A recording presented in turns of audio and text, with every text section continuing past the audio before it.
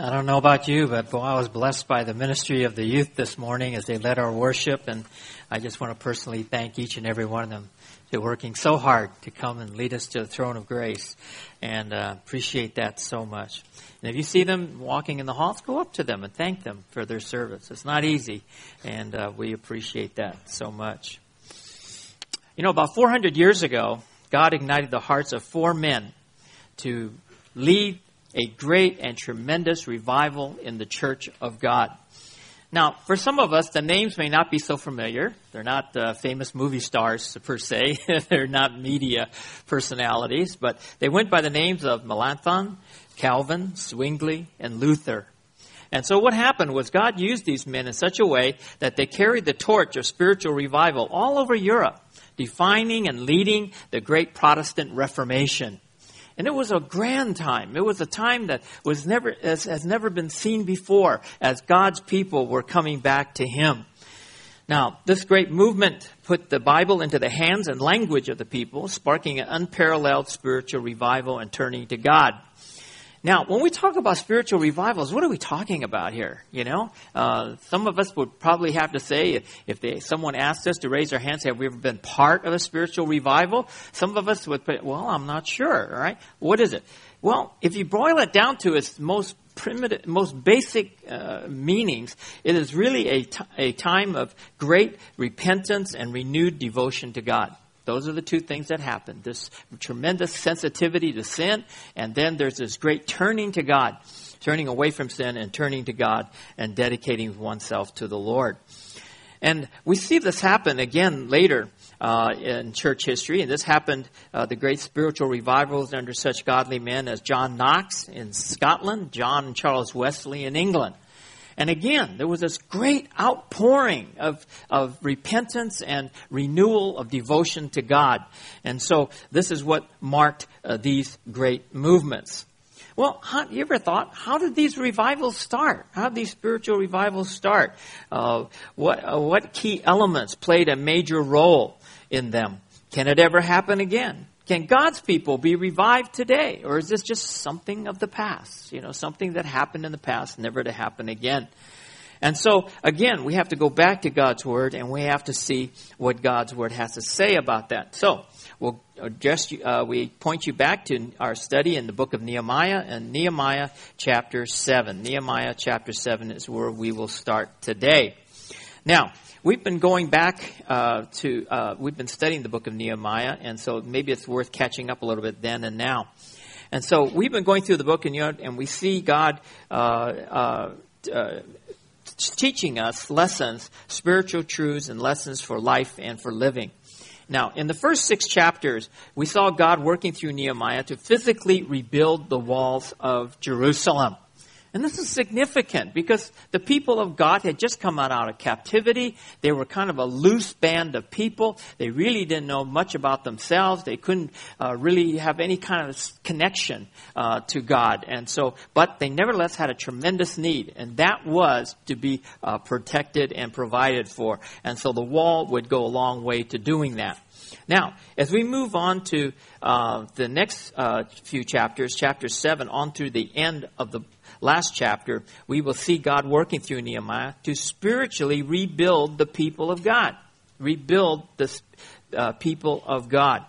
It's no accident that God started first by meeting the physical needs of the people, and then He moved on to the spiritual needs of the people. And so, in many ways, that's sort of like us in any time, in any culture. When people are so focused on meeting their physical needs, they have no time to think about their spiritual needs per se. And so what happens, God says, come in, I'm going to take care of this part so that you can start really thinking about the really important part, which is the spiritual. And so we see in chapter 7, verses 1 to 4, Nehemiah's top priority was providing security. The walls were up, but the job wasn't quite complete. And so he had to continue in this effort of building security. So look at chapter 7, verses 1 and 2. Now, when the wall was rebuilt, and I had set up the doors, and the gatekeepers, and the singers, and the Levites were appointed, then I put Hanani, my brother, and Hananiah, the commander of the fortress, in charge of Jerusalem. For he was a faithful man and feared God more than many. Nehemiah didn't just put anybody in charge. He didn't just put anybody into this task, but he chose people very specifically because they feared God and they were faithful people and they were capable people. And so he put them in charge of the security for the city of Jerusalem. And then, secondly, in verses 3 to 4, he puts in rules and regulations to govern the movements in and out of the city. Look at verse 3. Then I said to them, do not let the gates of Jerusalem be opened until the sun is hot and while they are standing guard. Let them shut and bolt the doors. Also appoint guards from the inhabitants of Jerusalem, each at his post and each in front of his own house. Now the city was large and spacious, but the people in it were few and the houses were not built. And so he took another step and he made sure that there were rules and regulations that allowed people in and out at certain hours so that would increase security for the country. So for the people. Then if you look at chapter 7, verses 5 through 73, which we can't read all of it, you find that Nehemiah's priority was to take a census of the people. Look at verse 5. Then my God put into my heart to assemble the nobles and officials and the people to be enrolled by genealogies. Then I found the book of the genealogy of those who came up first, in which I found the following record. And then verse 6 on through 73 records what he found in the book once the census was completed. Now, why would Nehemiah ask people to come in and cover the genealogies? It was because he needed that information to see who was in the city, where did they come from, and so on and so forth. This would also help him for future planning of the city. But there was a much more important reason why he did this. It would give people a sense of national unity, something that they had been missing. Something they had been missing. They forgot where they came from, who they are, and how they are doing. And so what happened was, in one ingenious stroke, Nehemiah began to reconnect people with their past. And this is such an important part of this whole spiritual revival that goes on. Because sometimes we as believers are the same way. We have forgotten where we had come from and what had happened. And so our faith kind of just drifts along. It just sort of floats along like a cloud, you see. And so what happens is that we become disconnected from our faith, our God, and then we end up just wandering around. So what can we learn from this? We can learn that it's good for us to ask ourselves some important questions now and then. How is your walk with God now? It is important for God's people to learn and ponder over these issues. And so may I suggest to you that after you leave here today, maybe you sit down. All right? You sit down somewhere, or maybe you even go to some place and you take a walk down memory lane. You take a walk down memory lane to remember your spiritual journey with God. All right? Now, what might that look like for some of us here? All right? Perhaps for some of the senior members of GBC, maybe it would be a good idea to go down to the area of the Kampong Salat.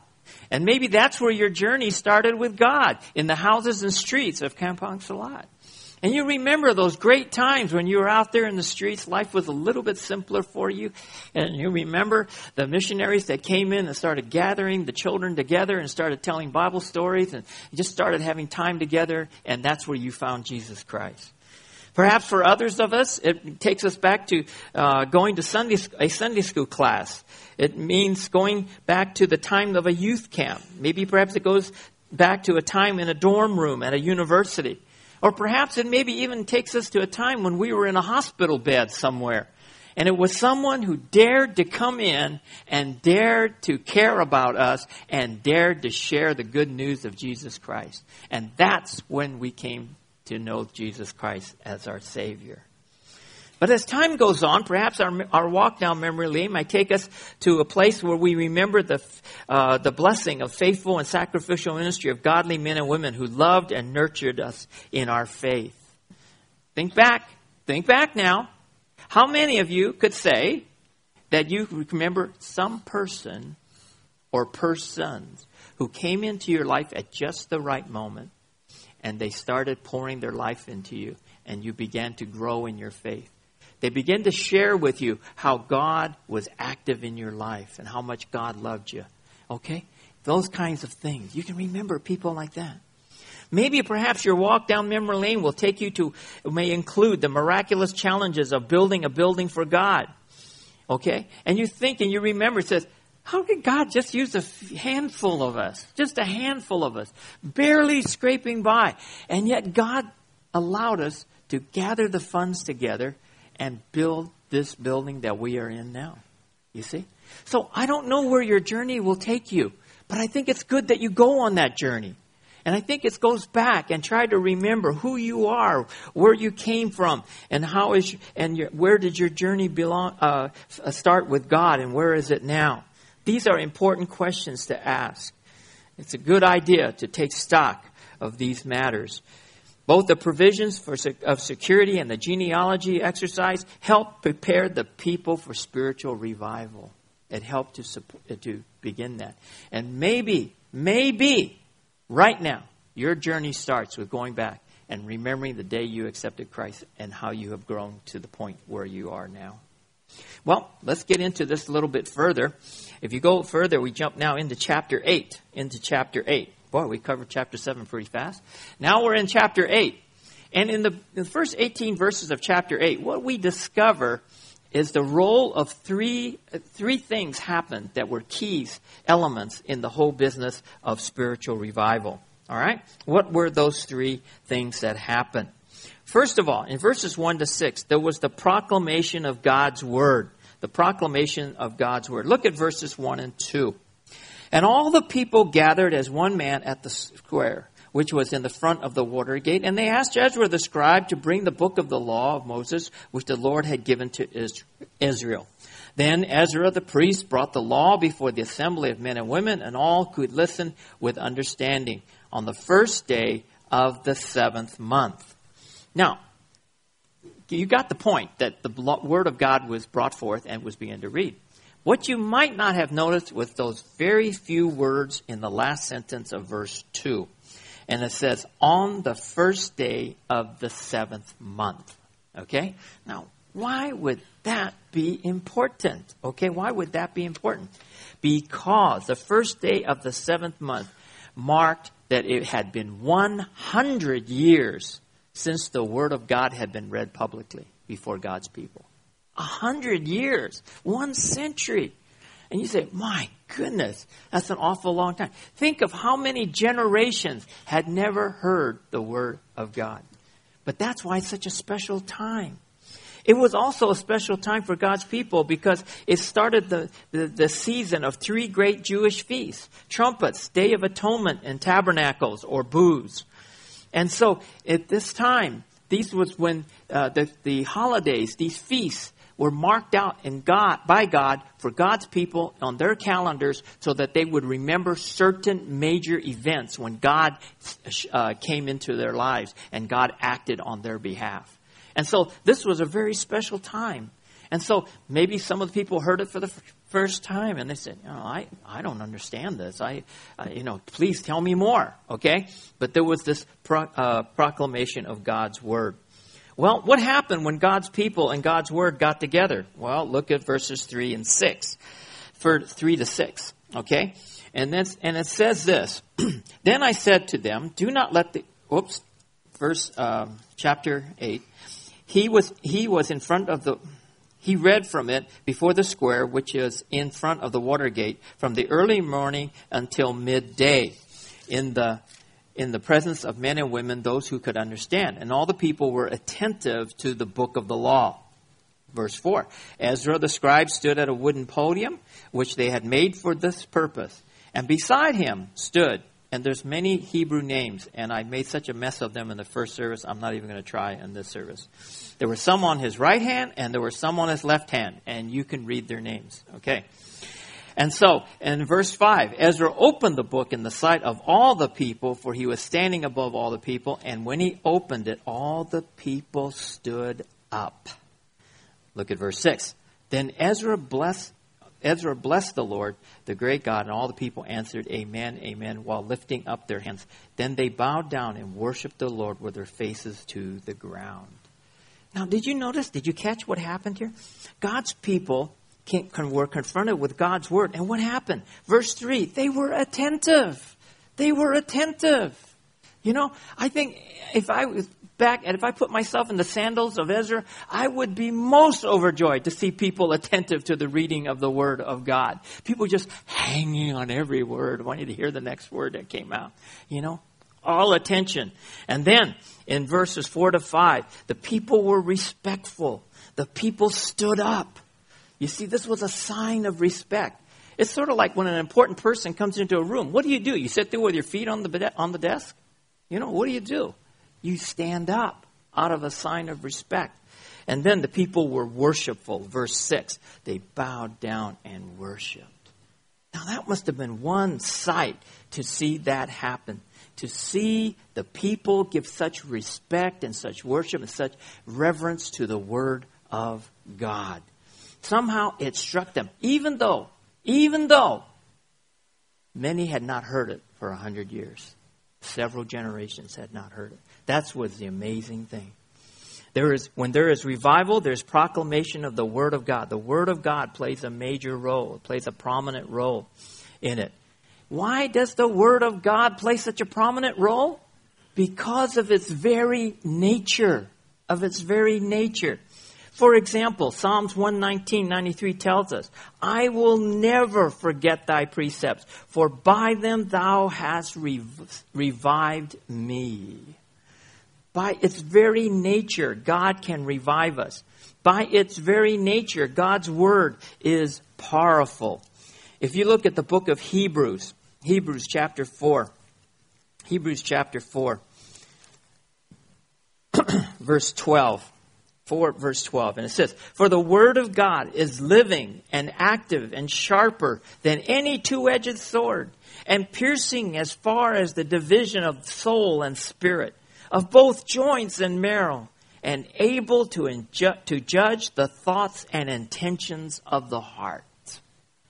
You know, sometimes I just feel like the best thing I could do is just read the Word of God and sit down.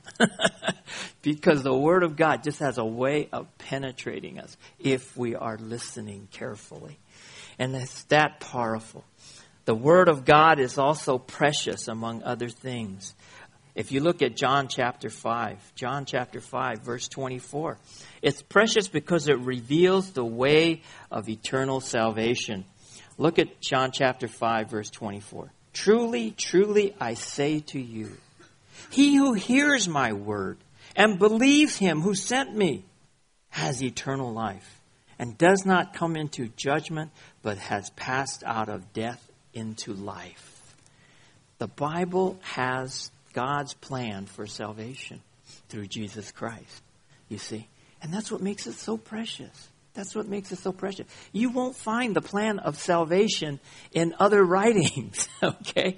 There are some writings that will purport to have the way of eternal salvation. But the only dependable one is the Word of God. And that's what makes it special. It's also special because it reveals the provisions for spiritual life and maturity. If you turn in your Bibles to Acts chapter 20, the Apostle Paul was leaving his beloved church at Ephesus. He had to leave them something to hang on to. He had to leave them some memorable words. He had to leave them with some really good advice because he was coming off the scene. And in Acts chapter 20, verse 32, listen to what he says. And now I commend you to God and to the word of his grace, which is able to build you up and give you the inheritance among all those who are sanctified.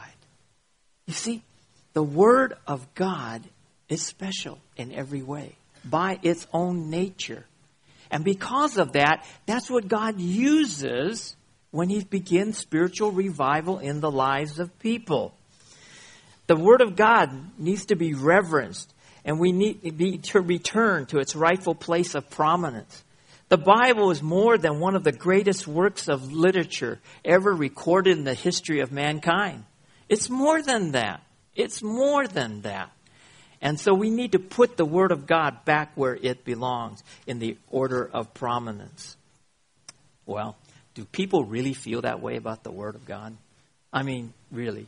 Turn to the person next to you. Look at them. Do they really have that kind of reverence for the Word of God? Okay. Now, I know you can't look in their heart, so don't make any quick judgments. All right? But can anybody really have this kind of thirst and reverence for the Word of God? Well, I went back and I looked and I found this quote by John Wesley, the founder of the Methodist Church movement. And this is what he had to say about the Bible. Okay, sit back, listen very carefully, and read this. I'm a creature of a day, passing through life as an arrow through the air. I'm a spirit coming from God and returning to God, just hovering over the great gulf. In a few months, hence I am no more seen. I drop into an unchangeable eternity. I want to know one thing, the way to heaven. God himself has condescended to teach the way. He hath written it down in a book. Oh, give me that book. At any price, give me the book of God. You see, now you may not say it exactly the same way. I probably wouldn't. I can't write like that. Okay. But he expresses the feeling. He expresses the feeling of an awe for and respect for God's Word that says, give me that book. Give me the Word of God. Today, is that how we feel? Is that how we feel towards the Word of God? Or are we just clocking in time, and so that we can go home, we can tick it off on our calendars, we went to church this morning, you know? Or do we say, I was in the presence of the Word of God. Give me that book. Maybe perhaps to put it another way, when we hear the Word of God, when the Bible speaks, God speaks. How many of us, don't raise your hand, how many in this room would say, wow, I'd like to hear God speak? And he does through his Word, you see. Spiritual revival starts when God's Word is proclaimed. But then, you know, we go a little further into Nehemiah chapter 8. And what do we find there in Nehemiah chapter 8? What we find is that there's another thing that happened with God's Word. There is the exposition of God's Word. Now, exposition is a fancy way of saying that there was the explanation of God's Word. What does God's Word mean? Okay, what does it mean? Oftentimes when I was reading my Bible as a young believer, there's so many things I didn't understand. I didn't understand terms. I didn't have a big vocabulary. I didn't understand concepts. I didn't understand how this connected with that and all these kinds of things. And I needed someone to come alongside me and please explain to me, what does this mean? And that's exactly what happened in Nehemiah chapter 8, and starting with verse 7. Verse 7. And it says this, also, and there's a whole bunch of Hebrew names again, and I don't want to disrespect the Hebrew language, so, and there's a bunch of names, and then the Levites explained the law to the people while the people remained in their place, okay? Verse 8, they read from the book, from the law of God, translating to give the sense so that they understood the reading. Now, the word translate there is probably better translated in the New International Version of the Bible when it says making it clear. Making it clear. And so they not only read the Word of God, but they made sure the people understood what they were reading. And this is tremendous. This was part of the and heart and core of the Reformation. And that pattern has been followed down through generations. Not only the proclamation or reading of the Word, but explanation so all can understand and benefit from the Word of God. And then further on, then when everyone can understand, what we hope that they will do is they will know what it meant in the past, what it means now, and what it means to everyone in the future. That is the heartbeat of what us pastors and teachers of the Word of God try to do. Okay? We're not sitting up here just trying to flap our lips. We're not up here just standing before you and trying to impress you with how many syllables. You know, we can pick words with many syllables, and it doesn't mean vowels and consonants. It doesn't mean have anything to do with that. But it's rather that you would understand the word. It is a great thing when a great thirst for what God says is accompanied by a great thirst to understand it. You see? And that's what happens. This is what happened here back in Jerusalem. Let me give you a little bit of insight on how powerful this can be. In seminary, I studied under a man named Howard Hendricks. And his name might be very familiar to you. And Howard Hendricks had a way of packing in one sentence really powerful words. He just had this knack for doing that. And so one of the things he said was this. He was addressing the seminary students in the place and at one of the chapel services. And he was talking about preaching the Word of God. And you know what he said? He said this. Your task as a communicator is not to impress people, but to impact them. You see? And that's what the Word of God can do when it is understood. When it's understood. Let me give you an example of this. Over 40 years ago, my wife and I were get this close to getting married, okay? So it was time to go in front of our pastor and to, let him know of our decision and, get him started on premarital counseling and all this kind of stuff. So one night we went there and so my pastor was so happy and he just said, oh, so you two are getting married. And, he had a big smile on his face, and he was really happy for this. And he whips out his big tablet and his pen and he says, okay, what date should I block in, and all that. Dead silence. And he's looking right at me, what's the date of the wedding? My wife is kicking me under the table, come on. She thought maybe I had changed my mind, And so finally I blurted out the date in July and I said, and then the pastor was relieved, my wife was really relieved, and my body was feeling a whole lot better. And so what happened was, so we got into it. And then he said, okay, we're going to have to talk about the role of the husband. What does the Bible teach about the role of a husband? And, I had come from a large family of 9 children. I was the last of 9 children. So I had seen my parents live, quite a long time. And so I thought I knew everything about being a husband. Okay. But what I didn't know was how to be a Christian husband. You see. And so over the next few months, our pastor would take us through premarital counseling, and he'd go in and he'd show me what the role of a Christian husband would be. And my eyes just got bigger and bigger and bigger. And I said, wow, I'm supposed to love my wife as Christ loved the church, and on and on and on and on. And it's, but the beauty of it was that our pastor, he not only read the Word of God, he explained the Word of God. And he said, now, this word means this. Now, let me show you how this works, And man, I tell you, it was a revolution in my life. And at the end of it all, and thankfully, just before we got married, I finally understood better what it was to be a Christian husband, okay?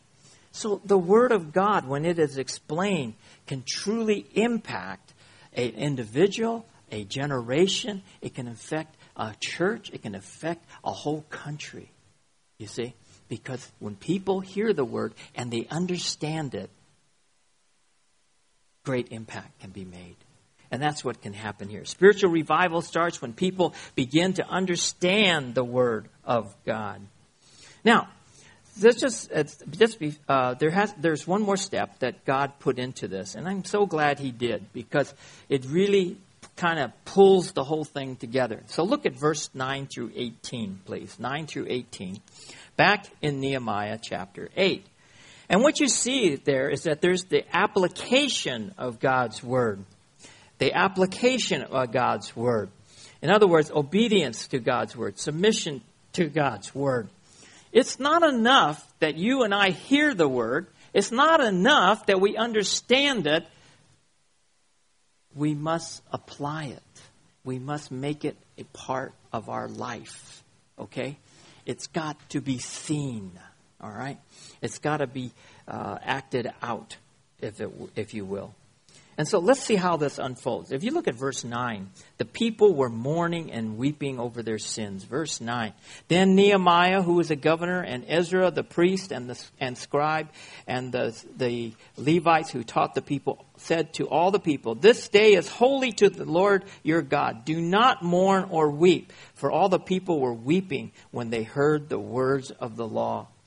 Now, you might say at first, they were just crying for joy. They were tears of joy. But actually, in the Bible, when it uses the term mourning and weeping, it's more often associated with people being confronted by the Word of God and their sin. And they are grieving and weeping over their sin. So, for example, we find this kind of sorrow over sin demonstrated by King Josiah when he was going through his revival, as it were. In 2 Kings chapter 22, verses 11 and 13, we read this. When the king heard the words of the book of the law, he tore his clothes. Verse 13, "Go inquire of the Lord for me and the people and all Judah concerning the word of this book that has been found. For great is the wrath of the Lord that burns against us, because our fathers have not listened to the words of this book to do according to all that is written concerning us." When people come face to face with the Word of God, and if they are truly serious, and if they are truly wanting to know what God says, they can't help but be struck by their sinfulness. And that brings grief, that brings mourning, that brings weeping, the tearing of clothes, if you will. And that's what happened here. But then in verses 10 through 12, and you find that the leadership was trying to tell the people, no, this is a special day of the Lord. The Lord has spoken to us. But, look what happened in verse 10. Then he said to them, "Go eat of the fat, drink of the sweet, and send portions of him to him who has nothing prepared. For this day is holy to our Lord.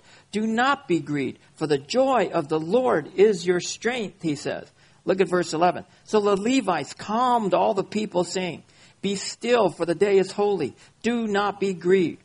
All the people went away to eat, to drink, to send portions, and to celebrate a great festival, because they understood the words which had been made known to them." What did God's message have for them? Yes, God punishes sin, but he also blesses obedience. There is goodness of God and the forgiveness of God. This is what the people were beginning to hear. And so the leadership was saying to them, as you have been broken, now go and celebrate the forgiveness that you have from God. This is a time to celebrate. The people went out and did that. But then they did something else, which was quite amazing. The people began practicing their faith in great earnest. In verse 13 through 18, "Then on the second day, the heads of fathers' households of all the people and the priests and the Levites were gathered to Ezra the scribe, that they might gain insight into the words of the law," it says in verse 13. And so as they gathered together, what happened after that? They found written in the law how the Lord had commanded through Moses that the sons of Israel should live in booths during the feast of the 7th month. So they proclaimed and circulated a proclamation in all their cities and in Jerusalem, saying, "Go out to the hills and bring olive branches and wild olive branches, myrtle branches and palm branches and branches of other leafy trees to make booths, as it is written." Verse 16. "So the people went out and brought them and made booths for themselves, each on his roof and in their courts, and in the courts of the house of God, and in the square at the water gate, and the square of the gate of Ephraim.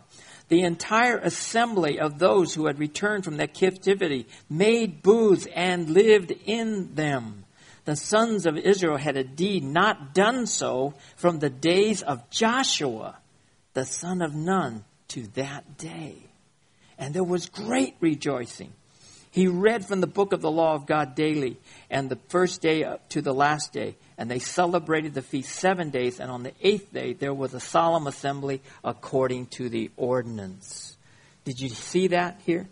They took seriously what God said. So much so that they celebrated the Feast of Booths. Now, what's the Feast of Booths?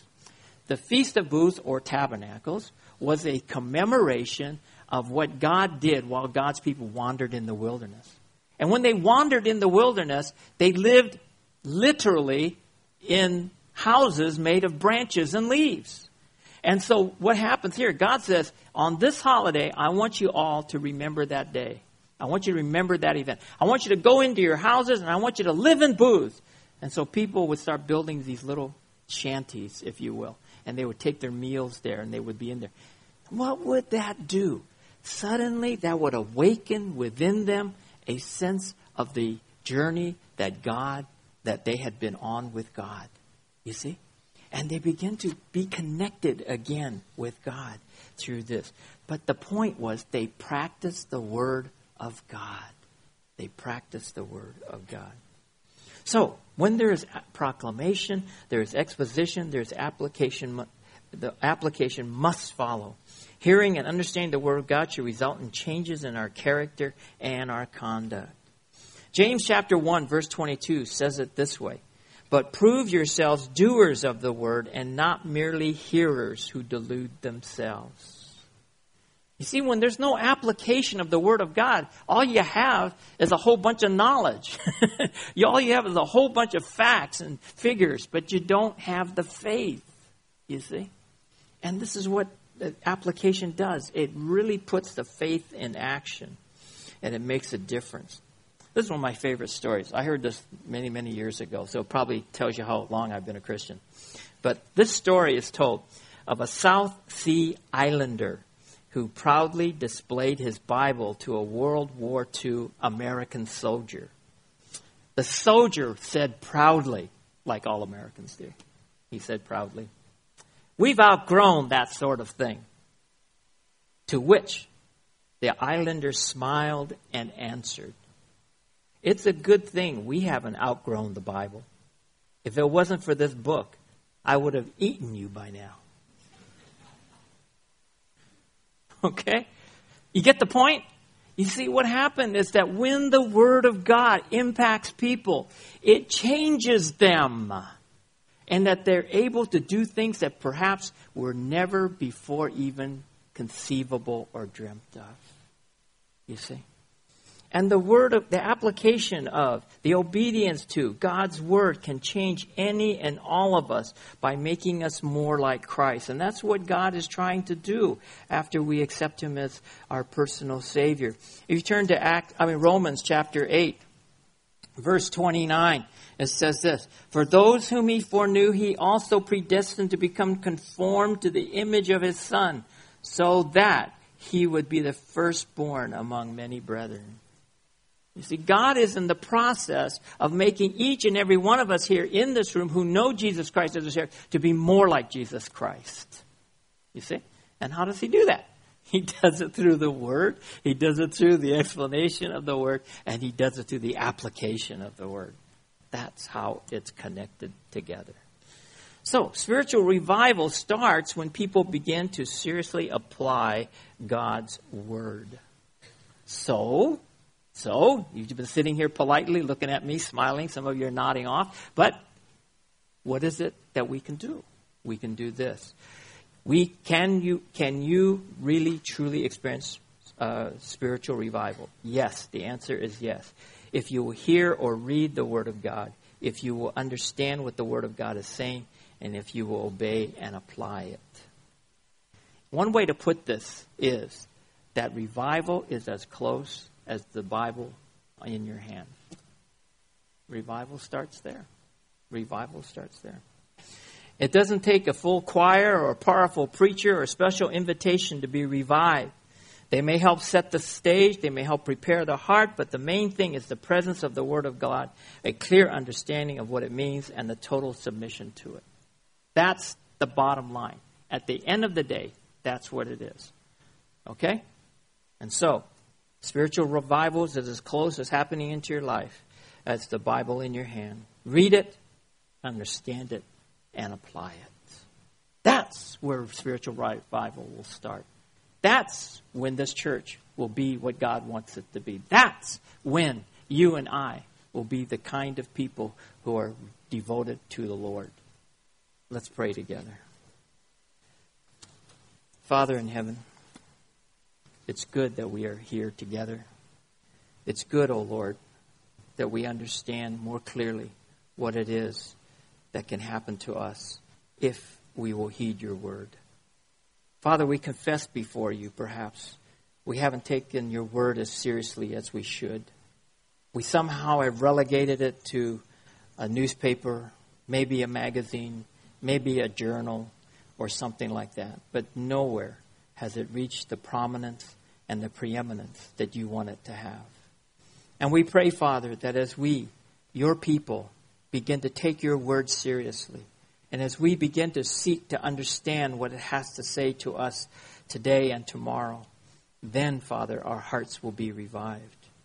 We pray, O Lord, that we will take your word and we will apply it every day to every situation of life so that we may be truly your people. Thank you, Lord, for speaking to us today. And we ask all this in Jesus' name. Amen. Please rise.